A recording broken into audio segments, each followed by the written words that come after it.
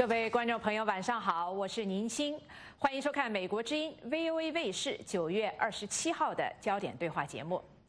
还有几天就是中国国庆70周年，今天的节目呢，我们就来比较一下这70年来对中国命运影响最大的3代强人毛泽东、邓小平和习近平。我们的2个话题是中共70年盘点毛邓习的作为与人格，见证70年毛邓习3代传承的变与不变。参加我们今天讨论的3位嘉宾分别是中共党史学者《晚年周恩来》一书的作者高文谦先生，香港畅销专栏作家陶杰先生，政论作家、时局分析人士陈破空先生。欢迎3位参加我们今天的焦点对话节目。好，观众朋友，我们知道中共建政70年来有多位最高领导人，但从影响力和执政长度来看，最突出的莫过于毛泽东、邓小平和习近平3人。这3个政治强人既开创自己的时代，也互有传承，以不同的方式影响中国的命运走向。那么毛邓习3个时代各自的最大特点是什么？这些时代特征和他们各自的个人特质又有多大的关系？毛邓习都在中共权力的顶峰停留相当的时间，为中共政治体制留下了什么样的深远的影响？今天我们首先来从这个角度来谈一谈毛邓习3代。那么首先我想请各位呢来概述一下毛邓习时代的各自的最大的特点是什么，请每位嘉宾呢用几句话来概述一下。首先请高文谦先生来跟我们点评一下。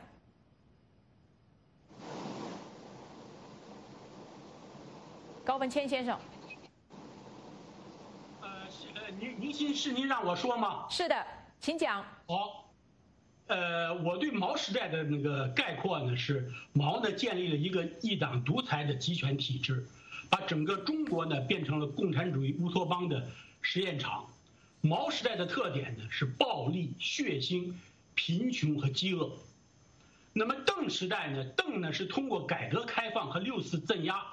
再造共产党，在经济崛起的同时呢，留下了一个物欲横流、国在山河破的权贵主义烂摊子。那么习呢是红色江山的传人，他以这守护红色江山为己任，用他自己的话说就是接好这个班，扛好这个旗，守住共产党的家业。习时代的特点是违背历史潮流和时代人心，全面开倒车，现在正在末路狂奔。好的，好，听听陶杰先生您的看法是什么？这个毛泽东呢，当然啊，我们其实都知道，啊，他是一个把仇恨呢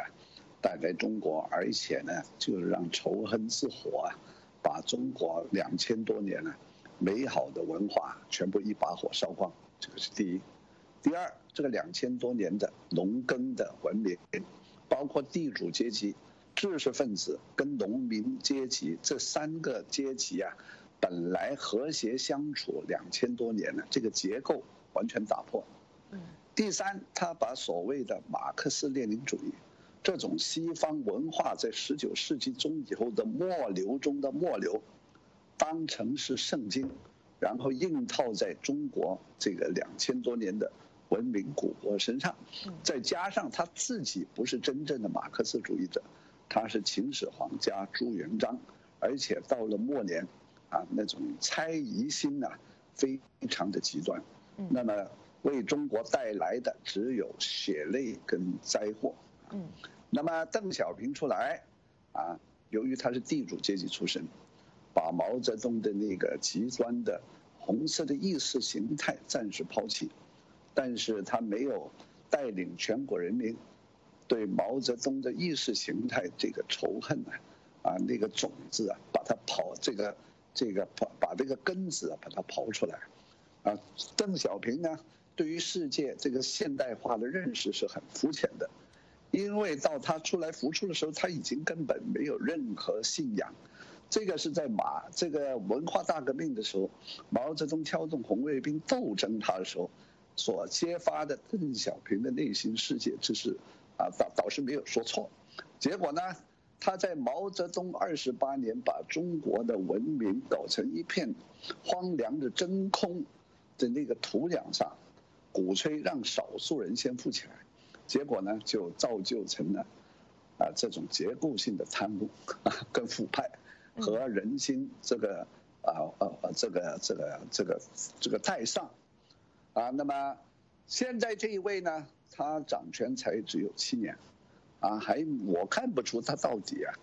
想走什么路线，但是这7年确实他是想仿效这个毛泽东，但是呢他没有毛泽东的那种胆色跟跟那种极度的浪漫的那种才情，所以呢现在可以说中国这个处于一个在5四运动以前呢那种混沌的困惑的状态。这个又是倒退到100年，而且100年前不如，因为清末民初那个时候百花齐放，有充分的言论学术思想自由，现在没有。所以呢，你现在再看那100年你从这个5四运动开始，这个中国人基本上是全部浪费的。这当中有蒋介石的民国38年，这个类似欧洲德国的威玛共和国，但是那个是非常短暂的这个光辉，现在没了。所以只有说，现在这个中国现在有这么强大的 GDP， 对整个全世界的和平跟那个稳定会产生什么样的影响呢？这个还是有待观察。好的，陈伯公先生。简单说来毛泽东时代就是政治挂帅、阶级斗争，大破坏、大饥荒、大恐怖，千百万人头落地。那么邓小平时代呢，是全面向前看，是金钱至上，然后是以改革开放史，以六四屠杀忠，以好评史，以那个恶评。那习近平时代呢，是不进反退，开历史倒车，成事不足，败事有余。好的，高文坚先生，我们刚才提到毛邓习3个人都对中国的路线和命运产生了重要的影响。那么您认为主导他们政策的核心的这个政治思想各自是什么？就是说这3个人他们所有这些做法是以什么样的政治信念或者政治思维来决定的？毛呢是一个开创性的人物，可以说呢改变了近代中国原有的历史走向。他自己呢创立了农村包围城市的中国革命道路，有一整套理论，其核心理念呢就是造反有理、斗争哲学。毛泽东呢一辈子与人奋斗这实在是已经走火入魔，乃至晚年到了说出这种话来：8亿人口不斗行吗？那么邓呢本质上是一个实用主义者，刚才陶杰先生呢也讲到，他实际上是没有更多的信仰，他是实用主义者，这是他的这个特色。他呢实际上没有更多的话语权更多的呢只是呢这个只做不说，说也是说一些常识性的话，像发展是硬道理两手硬猫论等等。那么习呢跟这个毛邓比较起来呢，这个见识和能力呢都更有限了。他既没有毛驾驭全局的能力和谋略，也没有邓的眼光和魄力，走出一条前人没有的路。那么习呢完全现在是靠着御用文人来这个编造自己的所谓的理论体系。他自己呢实际上连念稿子都屡屡这个出错，闹出笑话。我最后还要说一点呢，就是毛创建的这套理论呢，本质上是反人性、反文明的，早已经过时。现在世界上没有办法没有任何可能性再去仿效。那么，如果在这个毛、邓、习3个人里面，这个矬子拔将军的话，那么邓的路线呢还有某种合理性，不过也谈不上是远见卓识办市场经济的办市场经济这条路线呢，已经走到了尽头，走不下去了。那么习呢，现在所谓的底线思维呢，就更不用说了。他上台以后的倒行逆施已经犯了众怒。他本人能不能善终的话呢，都难说。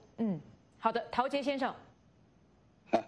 因为毛泽东呢，他这个少年时代是得益于19世纪末、20世纪初整个欧洲的这个极端的那种尼采的那种无政府主义无神论共产主义各种激荡的思想冲击之下带到中国来的结果所以他少年的时候，你看的这个诗词“独立寒秋，湘江北去，橘子洲头，看万山红遍，层林尽染鱼翔浅底这种词句他却是一个少年的浪漫主义者。那个时候呢，他跟什么少年汪精卫什么甚至是蒋介石有共同之处。但是随着，当然他也是一个非常杰出的这个战略家他不听列宁斯大林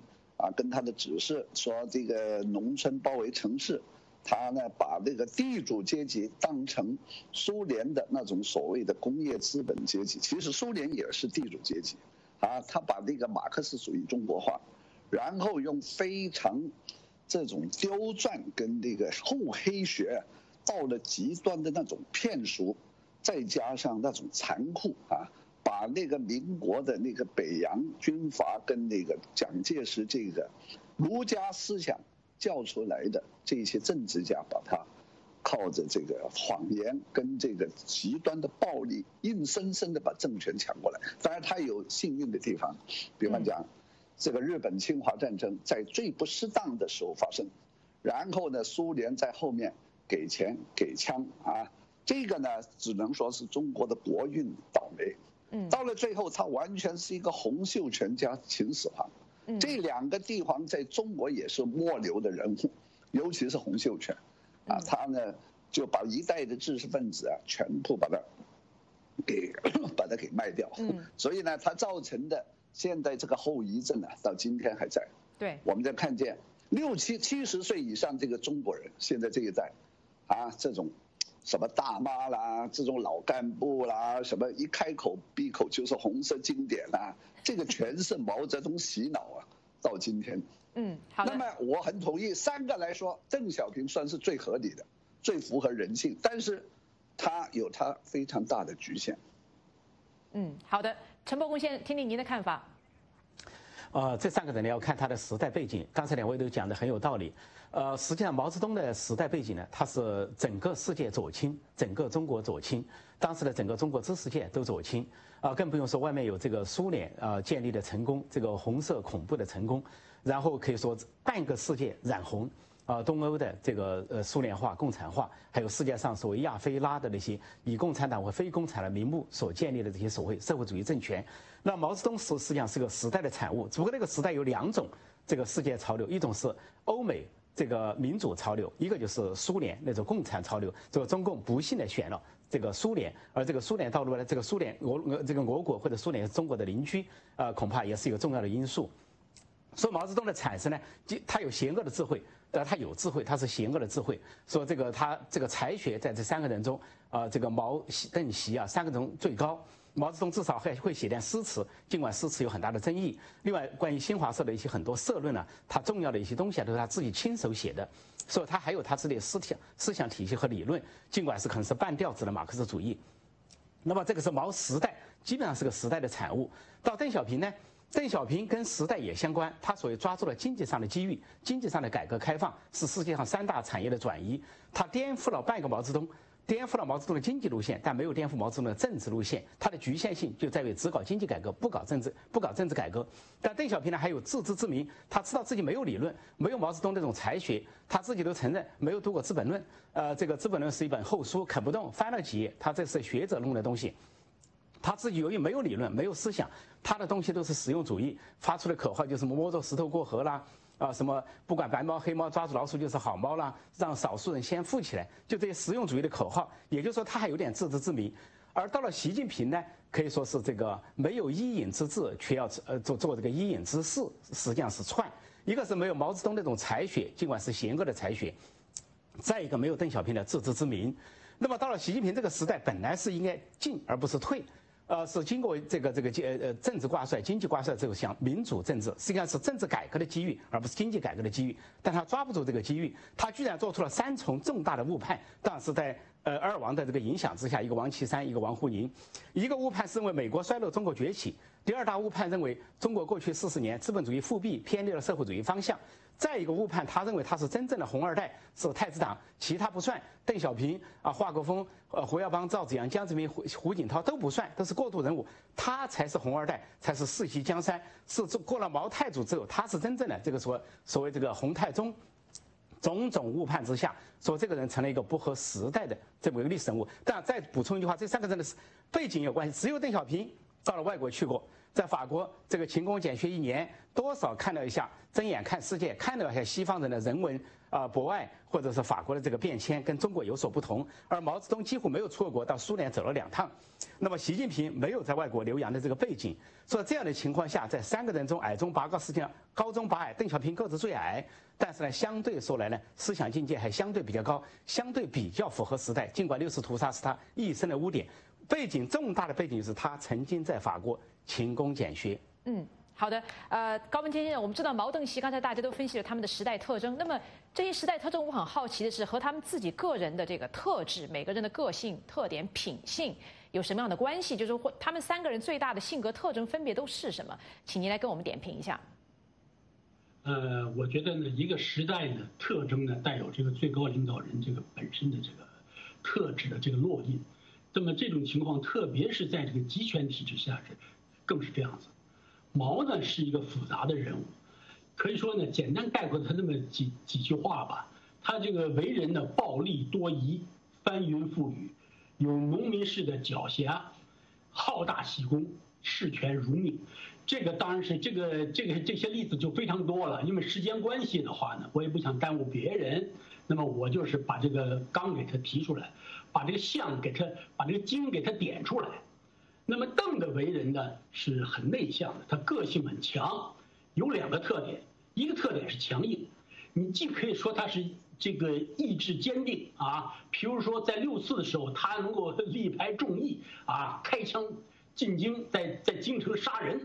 也可以说他是这个固执、刚愎自用，他决定的事情是别人是没有办法跟他这个劝说的。那么邓的第2个特点呢，就是善于权变，他可以说他深谙韬晦，屈伸之术。那么呢，毛当年呢，这个之所以看上他，也是说他是钢铁公司啊，绵里藏针。那么这个习呢，习的这个最大的这个性格特点呢，我觉得呢，确实是在他这一代红二代里面，他最大的特点是善于韬晦，这是他能够胜出薄熙来当年这个博弈中啊，他是一个关键之处。这个习呢是貌似仁厚啊，实则心机很深。他深谙的话呢，这个中共官场的政治，这个东西呢源于他幼年时候的家庭遭遇，他亲眼目睹了其中的黑暗和残酷，加上他的父亲也就是习仲勋的耳提面命啊，所以道行呢是很深的。习的这种性格里面，他骨子里面呢可以说是冷血蛮憨，一旦得势呢就敢摊牌翻脸胡来，整人绝不手软。我就把这个经给他那个点出来，有很多例子我就不再举了。好的，陶杰先生，听听您的看法。我想呢，对于邓小平这个人呢，确实是让这个中共啊，在1976年这个经济破败已经挺不下去了，结果他及时能够浮出啊，是让中共能够中兴的一个很重要的人物，啊，这个主要是投合了那个中国人现在这种基层啊，只求温饱致富啊，因为毛泽东也把他们的价值观、信仰啊、儒家文化那种折腾得七七八八了，所以呢，这个邓小平呢弄了差不多20年了啊，那么他确实是创造了一个中国的 GDP 主义啊，就是唯 GDP 至上的那么一种啊物质的啊那种意识啊，这关键的20年呢，就是西方的，包括美国的克林顿政府，后来的奥巴马啊，这些自由知识分子，再加上美国的华尔街大厂家，纷纷的就觉得邓小平是一个能够让中国走上自由经济、市场经济道路的人物。邓小平能让美国人产生幻想，就是说中国也会像美国、欧洲10几世纪那样产生一个中产阶级。等到中国有中产阶级以后就会有对民主自由的要求。我说邓小平最大的成就就是把西方90年代、80、90年代，包括老布什这一些天真的政客把他骗了以后，用这个 GDP 跟这个中国的市场，把整个世界的经济 Made in China 中国制造把它吸过来，吸得很牢，然后到了习近平觉得现在应该破土而出，拍案而起，结束韬光养晦，现在呢由中国来改写世界秩序。所以有很多人说，哎呀，这个邓小平说韬光养晦，现在习近平怎么背叛了邓小平的教训？我看也不一定。如果今天邓小平活到现在，他觉得中国的已经有这个足够的海军高科技什么这种超限战的技术他也可能结束韬光养晦的。所以呢，这个我不同意把习近平跟邓小平这2个人对立起来。好的，不一定的。其实一贯从毛泽东开始到习近平，一贯是想操控世界。但是毛泽东那个是最错误的，以为推行这个世界革命，结果你看搞到红色高棉走不通了但是邓小平呢，还是贯彻毛泽东那个道路，是现在不争霸，现在不出头，将来还要出头。所以在某种程度上，我认为习近平其实是继承了这个邓小平的遗志。好的，陈伯公先听听您的分析。跟这个陶杰先生的一个判断有所不同。邓小平实际上有年龄局限，因为邓小平最终掌握最高权力已经是73岁，最后在60大屠杀已经是85岁。如果说他这个年龄呢往前，如果他当时是65岁、45岁，我想他的选择不一样。实际上，邓小平搞经济改革没搞政治改革，跟他的年龄有关，同时呢，跟他这个安享晚年有关。那么他跟毛泽东的方法不同，毛泽东是亲力亲为，然后是毫无人性底线、毫无道德底线，是无边的内心黑暗。那么这个从生活上是淫人妻女了，这个连儿媳都不放过，这个秘书副使就更不说了。那么在政治上呢是这个完全是这个不仅是对国民党对苏联或者美国忘恩负义，对自己的同志也都是残杀无赦。说这个彭德怀还要为人民鼓与呼，刘少奇还要搞经济建设，周恩来还要顾及外交形象，毛泽东一概不顾，没有底线，说他是最大的赢家，就跟这个一个好人在街上受到这个暴徒的袭击一样，暴徒没有底线，好人没有防备，所以说暴徒就是赢家。说毛泽东是最大的赢家，因为他是厚黑学的超级大师。但是邓小平呢？这个他的年龄局限了，因为他事实上邓小平在最后有几个关键，一个关键是他几乎就要放弃思想基本原则，也就是在胡耀邦、赵紫阳的感召下，或者国际形势感召下，邓小平曾经思考过，经济改革之后是政治改革，所以这个它里边的这个记载都是他几乎就要放弃思想基本原则了。那么后来中国的民主运动呢是非常偶然发生，提前发生。这个胡耀邦死得非常的偶然。如果胡耀邦晚死2年、晚死3年，在苏联变革之后、东欧解放之后，那么情况可能不一样。而邓小平几乎就要把权力交给赵紫阳了，他任命了赵紫阳为第一军委副主席，做出了交班的架势。另外，在60中，邓小平也犹豫了很久，究竟是听赵紫阳呢，是听邓小平的？最后犹豫了很久之后呢，是因为这个各种各样的原因，包括他自己顾虑了被人打倒。这个矛头指向自己不能安享晚年之后呢，做出了一个选择。那么到了92年，他有一定的后悔。这个在想换下江泽民、邓小平的时候，李鹏的时候，曾经有动念要让赵紫阳复出。说邓小平的年龄局限了他最后的作为。当然，他这个60大屠杀是铁板钉钉载入历史史册的。他之所以把他骨灰烧掉、撒掉，连衣服都烧掉、撒掉，就因为他知道自己干了一件伤天害理的事，不可能得到历史的好评。说这是邓小平，但是习近平绝对不是一个传承。邓小平不存在说韬光养晦之后就怎么样，因为他这个年龄就干到那个样子了。至于后人怎么干是后人的事，他经常说把其他的事情交给后人，自己不够智慧，后人可能更智慧。但是习近平没有理由搞这一套。习近平才60多岁，既不是毛泽东晚年的80多岁，也不是邓小平的85岁或者是93岁去世，60多岁的一个人，年龄上最年轻，思想上最陈腐，这是一个新时代。是一个整个共产体系崩溃、民主自由占上风，3/4的国家都是民主国家，是这样一个普世价值为主流的时代。但是他居然去开历史倒车，走这个道。当然，他跟一个人有关，王沪宁毕其一生所学，给他提供了这个机会。王沪宁倒背如流的马列著作，还有年轻时创下的新权威主义，终于熬到了习近平时代，派上了大用场，给习近平打造成当代马克思主义政治强人，带领这个中国这个复兴的不二人选，红色帝国不二人选，让习近平呢可以说自我膨胀，完全不知道自己姓谁，德不配位，才不配位。好的，这部分时间不多，我想再请高文谦先生跟我们分析一下。我们知道刚才各位都点评了这3个人毛邓习为什么能够从各自不同的背景上升到这个中共权力的顶峰。那么我想听听您的分析，就是说他们对于权力的追求，对于中共的政治体制，尤其是权力交接制度，分别产生了什么样的影响？首先请高文谦先生来分析一下。我想先回应一下这个破空刚才的这个所谓邓小平说几乎要放弃这个思想原则，这个话说的是不准确的。OK， 那么邓的所谓这个政治改革呢，他是画地为牢的。这个牢呢，这个圈呢，就是要坚持党的领导。所以在这一点上，因为时间关系，我就不展开说。那么再回到刚才明鑫提出的这个话题，我觉得毛邓习这3个人的这个上升的权力背景呢，这个不完全一样。那么毛呢是完全是从底层拼杀出来的，可以说呢，他当年他的政治生涯中呢，外有强敌国民党，内有张国焘、王明的争权，上面还有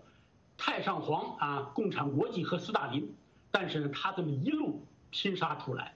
所以呢，他知道权力的重要性，所以毛是一生是视权如命，直到临死也不肯放权。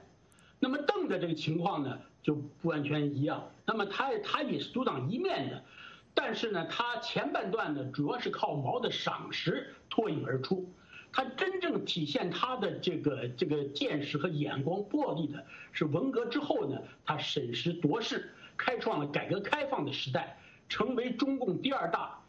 代这个大家长这个由他来拍板说了算这么一个核心。在权力问题上呢，我觉得邓呢比毛聪明，当然也可以说跟这个破空刚才讲呢，这个邓的年龄是不是也有关系啊？那么呢，邓呢比毛聪明，他是不要虚名，只要实权，他要在幕后来垂帘听政。他这种做法呢，表面上似乎是不是比毛这个终身制进步呢？可能也可能不是，但是这个后果是开启了中共老人政治的模式。那么我再来说习的话呢，上台前呢表现平平，并没有突出的政绩，是中共黑箱政治中选中的接班人。习呢是靠韬晦伪装骗过了江曾这一干人，而江曾呢也是出于自己的一派之私，那么要不愿意让团派来接班。那么这时候的话呢，习渔翁得利，在各派的博弈中他这个脱颖而出。那么习上台后呢，迅速抓权，确立了自己一尊的地位。这个呢是叫很多人这个没有看到的出乎意料之外。他下手之狠，这个那都是可以说跟毛有一比。那么呢，但是呢，他为了他这么样做的话，就使得他成为这个孤家寡人，在中共的这个权贵集团里面，他为了避免自己被清算呢，他又取消了任期制，但是呢，同时呢又断了自己的退路。最后一句话就是，他这样做的做法是把他个人和整个国家置于巨大的风险之中。好的，陶杰先生，我们知道，尽管这个毛泽东和邓小平在国际社会都是非常有争议性的人物，但是他们同时呢也是被视为开创性的人物尤其是邓小平，国际社会上对他还是有相当多的这个赞扬。那么相比之下呢，今天的国际社会对于习近平的评价呢不高。那么您认为这是什么原因造成的？就是因为可能习近平就是弄了个终身制，让西方感到比较焦虑。因为到这个时候，中国的这个硬实力已经发展的差不多了。如果现在来个终身制，西方在19世纪下半叶以后是见识过的，那个普鲁士的这个俾斯麦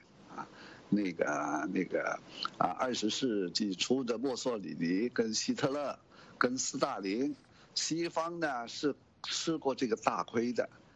他们不介意什么津巴布韦弄出个什么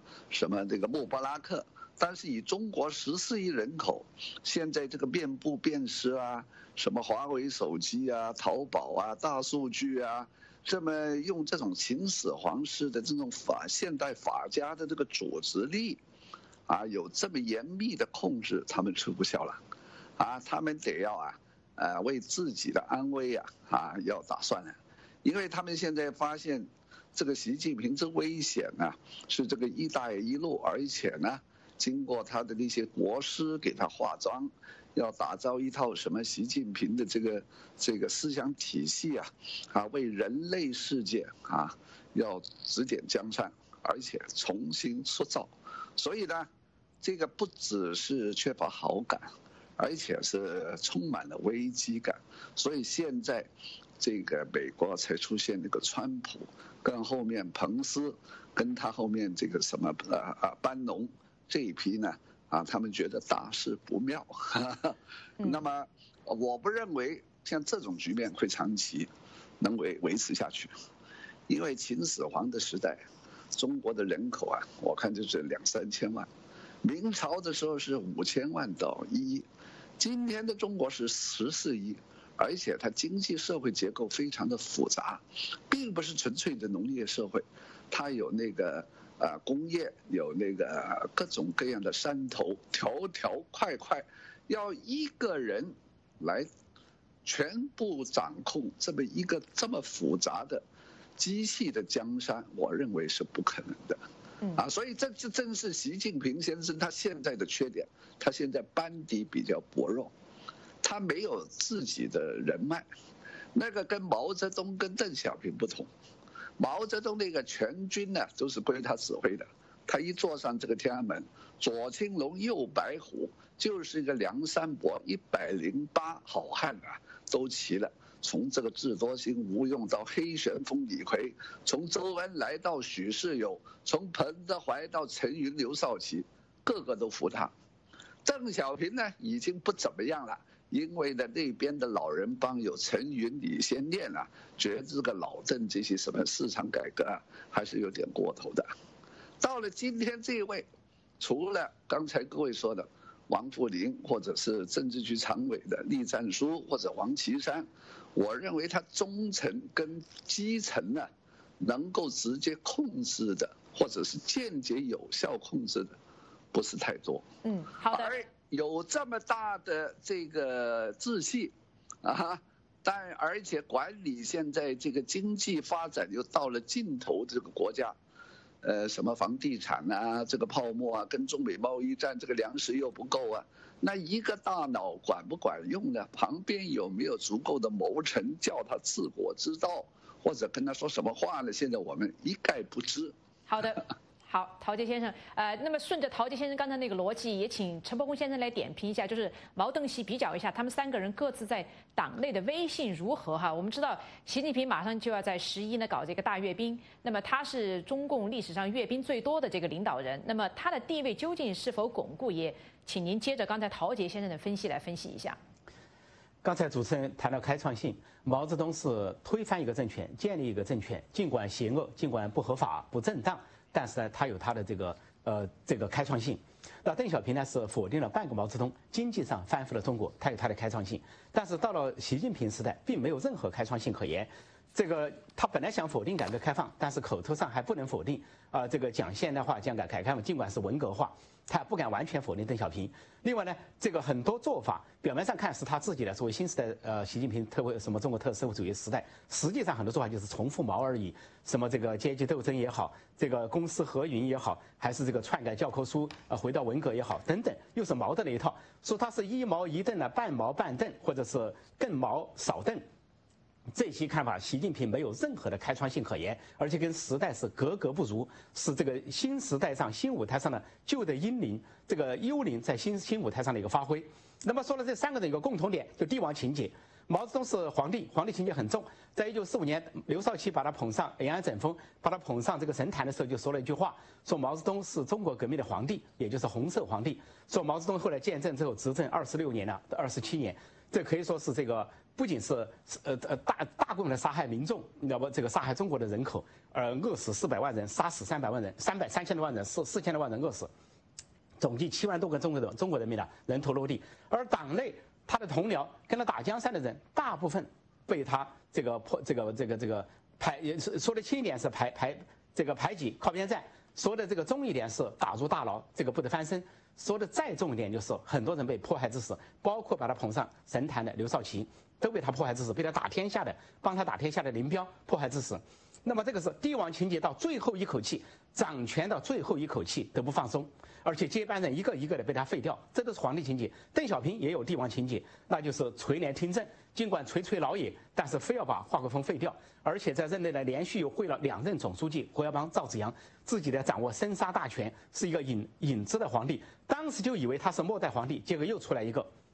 习近平自不量力，我说是无一隐之志而要行一隐之事。这个完全不合时代的，想成为一个红色皇帝，号称自己是红二代太子党，把别的太子党、别的红二代赶尽杀绝，排挤出局，然后自己独揽天下，卧他之侧，岂容他人酣睡。说这种帝王情节就决定了习近平的今天。但是3人权力相比，毛泽东是实权，邓小平基本上是实权。邓小平还有人制约他，就是陈云、李先念这个政治老人同代的可以制约他。到了习近平，这个实权是不是大权在握？这是一个问号。他的第一个大权是活在媒体上。王沪宁帮了他的大忙，让他每天出现在头版头条，他的新闻、他的活动、他的名字，让他的金句在报纸的顶端，这样造成了一个看上去大权在握，看上去最高领导人无法代替、无可替代、大权在握的形象。第二，他是这个军权弄权，他没有毛泽东、邓小平那种军旅生涯，毛泽东打江山，邓小平也这个指挥作战经验。习近平在军委当个一个小秘书，军委秘书长的耿彪办公室，从来没有实际作战的这个指挥的经验。他靠的是什么呢？一会儿这个军中反腐，任免将领，然后是这个不断的这个搞大阅兵，6次大阅兵，越是大阅兵越是权力空虚，这叫弄权。然后第3个，他靠的是什么呢？这个选择性反腐，这个打政敌，但是不公布官员财产，也不放弃自己家族的财产，是假装反腐、选择性反腐，都是权力斗争的工具。总之，习近平的权力是表面上强大，实际上空虚，这就可以看出为什么11他要搞大阅兵，而且是这个风声鹤唳、草木皆兵。空前的这个戒备森严，连毛泽东还敢坐敞篷汽车穿越群众，连这个邓小平也可以坐到民众中握手，习近平根本不敢。所以说，我认为习近平的权力是一个虚空的权力，虚弱的权力，是名不符实的，是被夸大其词的一个权力。好的。观众朋友，有关毛邓习的人格和作为呢，我们就谈到这里。接下来我们要谈一谈见证70年毛邓习3代传承的变与不变。请您不要离开，我们马上回来。